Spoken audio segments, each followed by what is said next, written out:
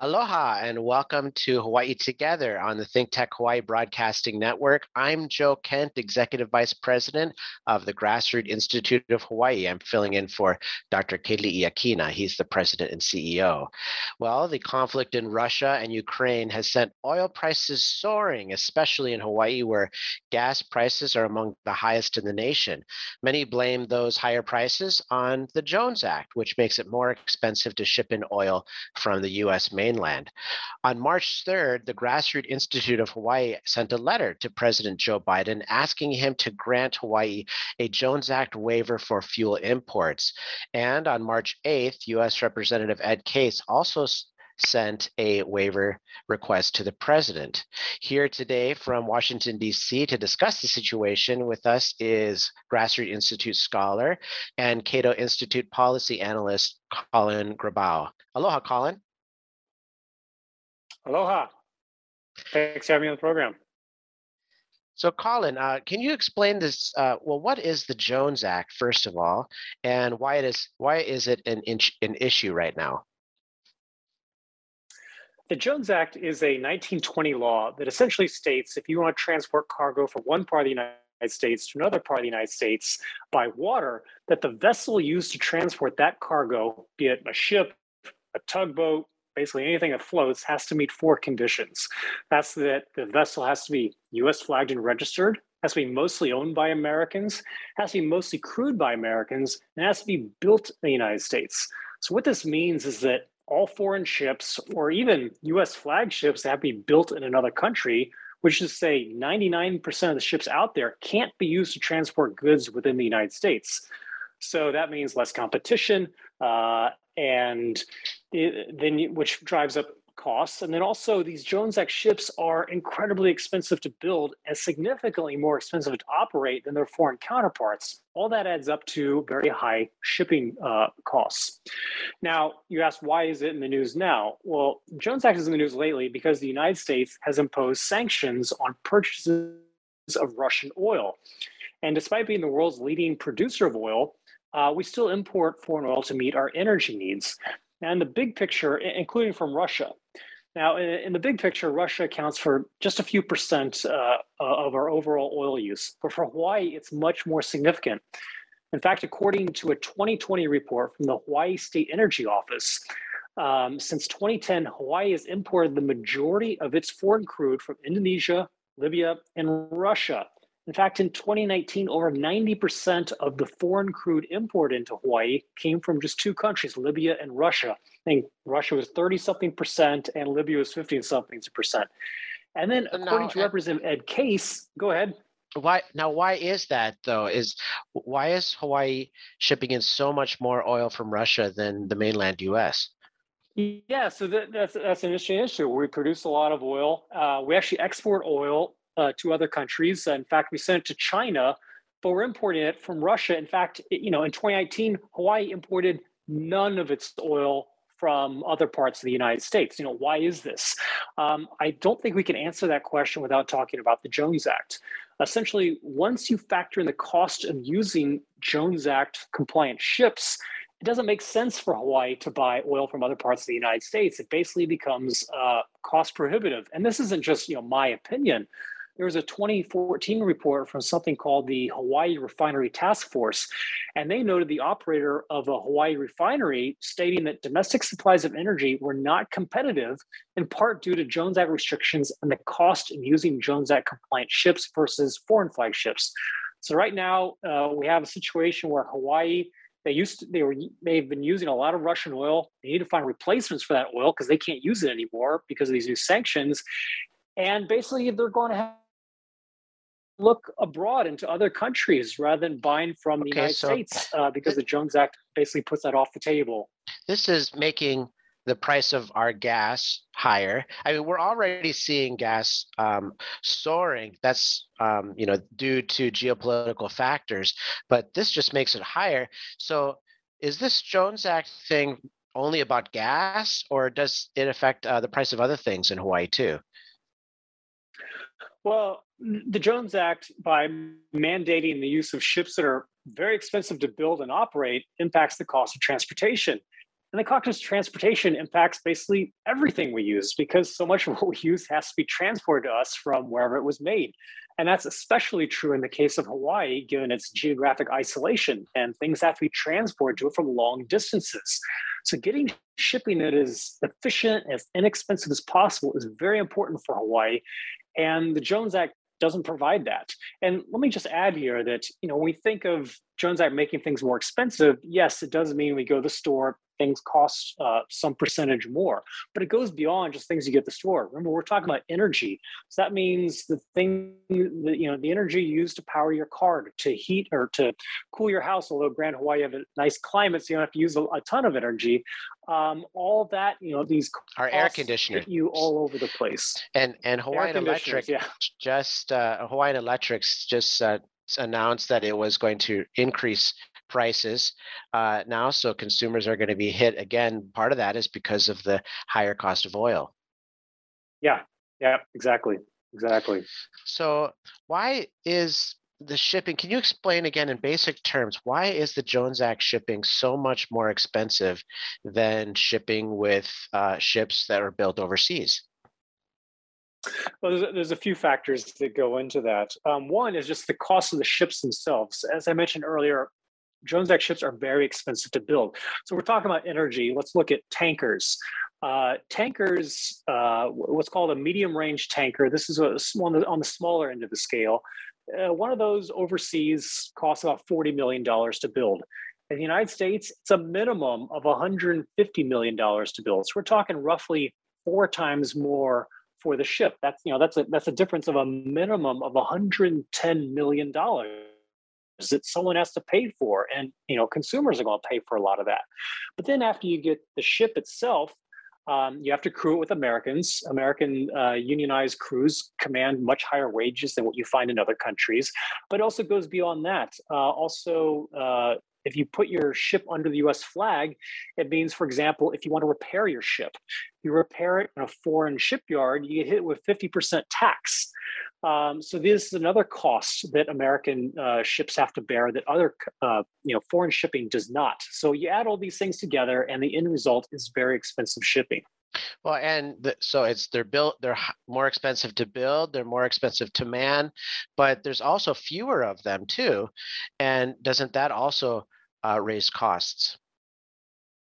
Well, that's right. There's, right now there are currently 94 Jones Act ships out of something in the neighborhood of 45 to 50,000 ships in the world. So literally, it's something like 1.2% of the ships in the world are available to Americans. 99.8% of the ships are off limits essentially. So you have less competition. That's going to mean higher prices. And what about for oil? How many of those ships are involved in the type of ships that would ship oil to Hawaii? So right now there are, I believe, 56 tankers in the Jones Act fleet, ocean-going ships. But of those 56, the majority of those are used to transport refined products. We're talking about gasoline, jet fuel, things like that. There are only, I believe, 11 ships in the Jones Act fleet that are dedicated to transporting oil. And those are mostly used to transport oil from Alaska to refineries on the West Coast. Now, some people might think, well, why don't you just take some of those tankers that are used for refined products and just fill them with oil? And you can do that. The only issue is that you fill a ship full of crude oil, then you want to switch it back to carrying refined products like gasoline. Well, you got to scrub all that crude oil out, and that's not easy. And that involves some costs. And also those ships tend to be smaller. And so you fill a smaller vessel with crude, it's not as efficient, so it leads to higher costs as well. I see. Well, President Biden banned the import of Russian oil last week, and although even before that, Par Pacific Holdings, which owns Hawaii's only oil refinery, had said it would stop importing Russian oil as soon as the last tankers under contract make it to Hawaii. So how will those actions affect Hawaii of the banning of Russian oil imports, and how will they affect the entire U.S., including Guam and Puerto Rico? Well, as I mentioned earlier, Hawaii is in a situation right now where it's been using, Russian crude for something between a quarter and a third of its oil needs, and now that's off the table. It has to look for something else to replace that with. And when Hawaii looks around the world, it basically has to say, well, the US is off the table. We can't really use that. The Jones Act makes that, prohibitively expensive. So, when you have fewer options, it's less likely that Hawaii will get the best bargain, will get the best deal, will get the best deal on its energy supplies. And that goes, you mentioned Puerto Rico and Guam. I can't speak to Guam as much. I'm not as familiar, but I know that last year, for example, Puerto Rico, they're kind of in the same situation. Depending on the month last year, their sourcing from Russia was anything from, I believe, 10 to 30% of its petroleum needs came from Russia, which is kind of absurd when you think about the fact that Puerto Rico is next door. It's much closer to the U.S. mainland than Hawaii is, and the U.S. is an energy superpower. But it's, again, like Hawaii, is basically cost prohibitive, so they have to turn to foreign sources. And I have to stop and just remark about the fact that it would be easier and cheaper for Puerto Rico to get energy from the US mainland if it wasn't part of the United States. Being part of the United States actually makes it more difficult and more expensive to get energy, despite being part of the same country. It's just a very absurd situation that, of course, Hawaii also finds itself in. Well, when you think about the Jones Act, often is like looking at economics upside down. Some things don't seem to make sense. What has been the reaction of pro-Jones Act groups to the waiver requests, and what are they saying, and how would you respond? So last week, a group called the American Maritime Partnership, which is essentially a group that represents companies like Matson and Pasha, which operate ships going to Hawaii. They lobby for the Jones Act. That's what the AMP does. That's literally all they do. They just exist to try to keep the Jones Act in place. They sent a letter, unsurprisingly, to the Biden administration opposing any waiver of the Jones Act, stating that such waivers are unnecessary because currently there are Jones Act compliant tankers available to transport oil and fuel, and waivers would just outsource jobs and undermine national security. But to me, this argument kind of misses the point. The issue isn't so much that there aren't any tankers to be had, it's just that they're so expensive that they make the purchase of US oil and fuel cost prohibitive.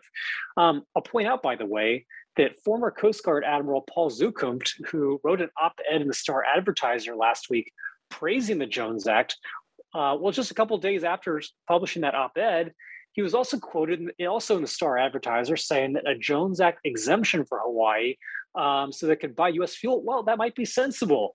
So it seems that not even some pro-Jones Act folks are completely buying the argument that the American Maritime Partnership is offering. That's interesting. And the Jones Act has been waived in the past for national defense or emergencies or shortages. Is that correct? It has. We do have past examples. So most recently was last year when during the Colonial Pipeline outage, and that pipeline was shut down that runs along the East Coast. So there was a need to find alternative methods of moving fuel to where it's needed. There were two waivers issued. Now, these were not broad waivers. These were for specific ships. Basically, companies applied for permission. They said, please, can we use a foreign ship to move this fuel from the Gulf Coast up to different points along the East Coast to where it's needed? And for two ships, there were waivers granted.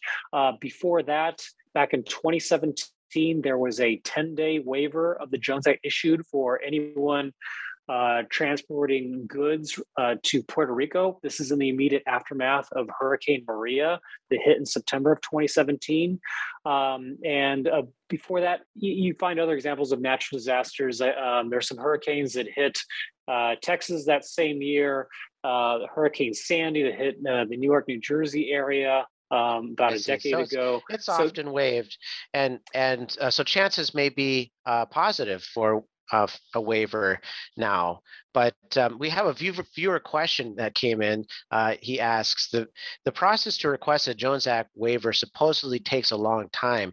Did either the Grassroots Institute or Representative Case invoke this process, or is there some procedure available to bypass all of this? So what's the best way to get a waiver request through?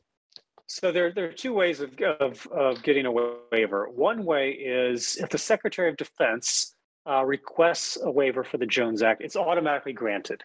The issue with that path is that it has to be, according to the law, in direct support of military operations. So that's a pretty high bar to clear. The other path to getting a waiver is someone such as the Grassroots Institute or anybody can request a waiver and say, I want to move this from point A to point B. I need a foreign ship to do it. Well, two things. It has to be on national security grounds. You have to prove that this supports national security. And also, the U.S. Maritime Administration does a survey of all the ships out there, and they have to conclude that you're right, there are no American ships capable of doing this. So you have to meet kind of those two criteria in order to secure a waiver through that route. I see. Well, but there's also the option of Congress doing something or the president doing something. Is that right? Well, Congress can, yes. Congress, if they pass a waiver, yes, there is no national security standard that has to be met. Congress can do whatever it wants and can have the waivers broad as it wants. Unfortunately, the president can't issue a waiver. The president can kindly ask the Secretary of Defense to ask for a waiver, but the president himself does not have that authority. So again, the two methods are Secretary of Defense, which is part of the executive branch, and then also other people can request a waiver, provided that there are no ships available and it's in the interest of national security. I see. Well, I want to also ask about some more objections that we've heard to waivers and this whole process. I mean, one objection is, wouldn't waivers only benefit the oil companies? Okay, you get a Jones Act waiver, it's easier to ship oil around, but are we really going to see that at the pump? Well, I think that there are many factors that affect the cost of gas and what you pay at the pump. Transportation is one of them. In a competitive market, I have to think that lower costs translate down to the consumer, because if you just tried to keep those profits for yourself, someone else would come in and undercut you. So I don't think that, maybe you can find short-term examples of that, but in the longer term, I think that in a competitive marketplace, the lower costs ultimately translate into lower prices that benefit consumers. Right. The market has a way of getting profits actually to the consumer in a way, as long as there's enough competition. Um, Yes. what about the Strategic Petroleum Reserve? We've heard a lot about Biden releasing the 30 million barrels from the Strategic Petroleum Reserve. Would we need a Jones Act waiver for that? There have been waivers in the past for the Strategic Petroleum Reserve and for the transportation of that petroleum to where it's needed. Um, I think it's unlikely we'll get one this time, because again, last I checked, there were a few Jones Act tankers available. And I think that the Biden administration, which is strongly supportive of the Jones Act, the last thing they're going to do is waive it unless they absolutely have to, unless there's no alternative. And I don't think we've quite reached that point yet. And I just haven't seen any indication from the administration indicating an interest in waiving the Jones Act for that purpose. Another question from a viewer. What about the president granting a waiver through executive order? I am not familiar with that, any waiver being granted by executive order. As far as I know, the only two waivers you can obtain are through the two methods that paths that I mentioned earlier. So I'm certainly not aware of that ever occurring. I see. I did some research into whether the president has ever done an executive order to waive the Jones Act, and it seems like something may have been done during Pearl Harbor, but I'll have to look at that more. In any case, what would you say about the Well, national? Go ahead. yeah. No, I was just going to say, of course, we ended up suspending the Jones Act during World War II.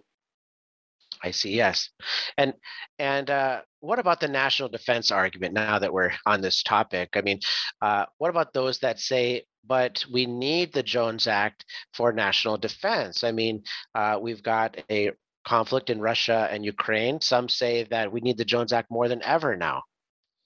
Yes, we do hear those kinds of arguments. I think if we look at the issue just strictly in the context of energy, because that's what we're talking about right now with the Jones Act, the national security argument plainly doesn't make sense, as the Jones Act is literally a big reason why Hawaii has found itself dependent on Russian oil and sourcing it from there instead of the US mainland.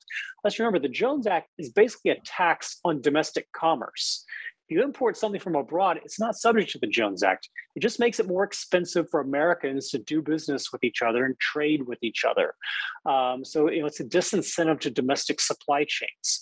How is that good for national security? But in fairness to Jones Act supporters, we should look at the argument more broadly. Supporters typically argue that the Jones Act means the United States has robust shipping because you can only use American ships. And it means we have lots of shipbuilding because those ships have to be built in the United States. And it means that we have mariners in time of war that can crew ships for sea lift purposes. Well, that's the theory, but I don't think it holds up to scrutiny. U.S. shipbuilding is so expensive and uncompetitive. I mentioned earlier, $40 million for a tanker versus $150 million for a tanker. There isn't much demand for it. Last year, there were literally 0 Jones Act ocean-going ships delivered. In the entire country, there are only 2 ships under construction. These are 2 ships for Pasha that were supposed to be delivered in 2020, but still haven't been delivered yet. And then there also aren't that very many Jones Act ships out there, just 94, as I mentioned earlier. And in wartime, it would be difficult to use those ships because if you take those ships and the military uses them, well, who's going to transport goods to Hawaii or Puerto Rico or other parts of the United States? And then as far as mariners, there was a 2017 government study that concluded we're about 1,800 mariners short in a best case scenario to crew our ships in time of war. And it turns out that forcing U.S. ship operators to pay 4 to 5 times more for new ships is a pretty poor way of trying to promote the domestic maritime industry. But let's set all that aside for a minute. Beyond not working, the Jones Act just isn't fair in a national security context. If the idea is to provide national security for all Americans, then it should be paid for by all Americans. Right now, we have a very small percentage of Americans, those live in Hawaii, Alaska, Puerto Rico, Guam. They're paying a wildly disproportionate part of the bill to keep these U.S. ships, mariners, and shipyards in operation. That's not right. If we need ships and mariners for national security, should be paid for by direct subsidies funded by all Americans from our taxes. We shouldn't just have a very small percentage of Americans foot the bill if this is really all about national security. We had another comment come in. The American Maritime Partnership, in its statement to the president, also said a waiver would benefit only oil traders, not the American consumer. We might have covered that, but what do you think about that statement? Again, I think in a very, very short term, that might be true. You can think of scenarios where you have a high price of oil and someone can get a foreign ship and then take advantage of the lower costs and pocket that difference. But as more and more people enter that market and try to take advantage of it, you're going to see that premium decrease. And again, a competitive marketplace, ultimately, it's going to drive down prices and consumers will benefit. U.S. Representative Ed Case of Hawaii has asked the president for a waiver as well as the Grassroots Institute. Now, what are the chances, do you think, that the Jones Act would actually be waived for fuel imports? Right now, I'll be surprised if it happens. The Biden administration, as I mentioned previously, they strongly support a lot of support in Congress, including from the other 3 members of Hawaii's congressional delegation. I think it would be a more powerful signal if Hawaii's congressional delegation in unison made this request. But unfortunately, Ed Case is kind of the lone wolf on this issue, the Lone Ranger, I should say. So unfortunately, I think the power of special interests will triumph over what's best for Americans and the residents of Hawaii in particular. Well, that was quite a whirlwind romp through the Jones Act landscape right now. But I wanted to make sure our viewers knew who you were. So now at the end of the program, I want to just talk a little bit about your background. Again, Colin is a grassroots scholar and Cato Institute policy analyst. But yeah, what's your background and interest in the Jones Act too? Well, I started at Cato in September of 2017, and that is when Hurricane Maria hit Puerto Rico. In fact, I believe the first op-ed I ever wrote for Cato was about the Jones Act in the wake of Hurricane Maria and the need to lift it so we could get relief to Puerto Rico as quickly as possible. And when you first read about the Jones Act, it seems like a pretty straightforward law. You know, ships have to meet those four conditions, and that's it. But when you really start to dig deeper into the law and really try to make sense of it and assess, does this law make sense? Is this a good law? It just takes you down this rabbit hole that it's fascinating, it's disturbing, just how badly Americans have been led astray and some of the poor arguments behind it. So here I am years later, and I'm still looking at the Jones Act and looking at all the different ways that it hurts this country. It's definitely a rabbit hole type of policy issue. But what would you want our viewers to walk away with from this discussion? Well, I just want them to walk away with perhaps a few lessons. One here is, we're talking about the Jones Act because, Hawaii is importing or has been importing so much Russian oil. But if this crisis didn't come up, I think most people in Hawaii, certainly most Americans, and I assume not even most people in Hawaii would be aware of that fact. So we're aware of that fact because it's in the spotlight. But I think it's good to step back for a minute and think about all the other ways that the Jones Act impacts life in Hawaii and hurts the residents of Hawaii. Again, it's the things you buy in the store. It's the energy that powers your home, powers your car. It's the price of jet fuel at the airport. All these things come together. The businesses in Hawaii are less competitive. I know that Grassroots Institute of Hawaii has given the example before of Kaloa rum. They get hurt by the Jones Act because they have to import bottles and labels and things like that from the mainland. They have to pay more. If they want to ship it back to the mainland, they got to pay more too. That means they're less competitive. That means fewer jobs. So it hurts Americans in a myriad of ways. Well, and bottom line, it makes Hawaii's cost of living more expensive. So thanks so much to Colin Grabo, a Grassroots Institute scholar and Cato Institute policy analyst. And thank you for watching Hawaii Together.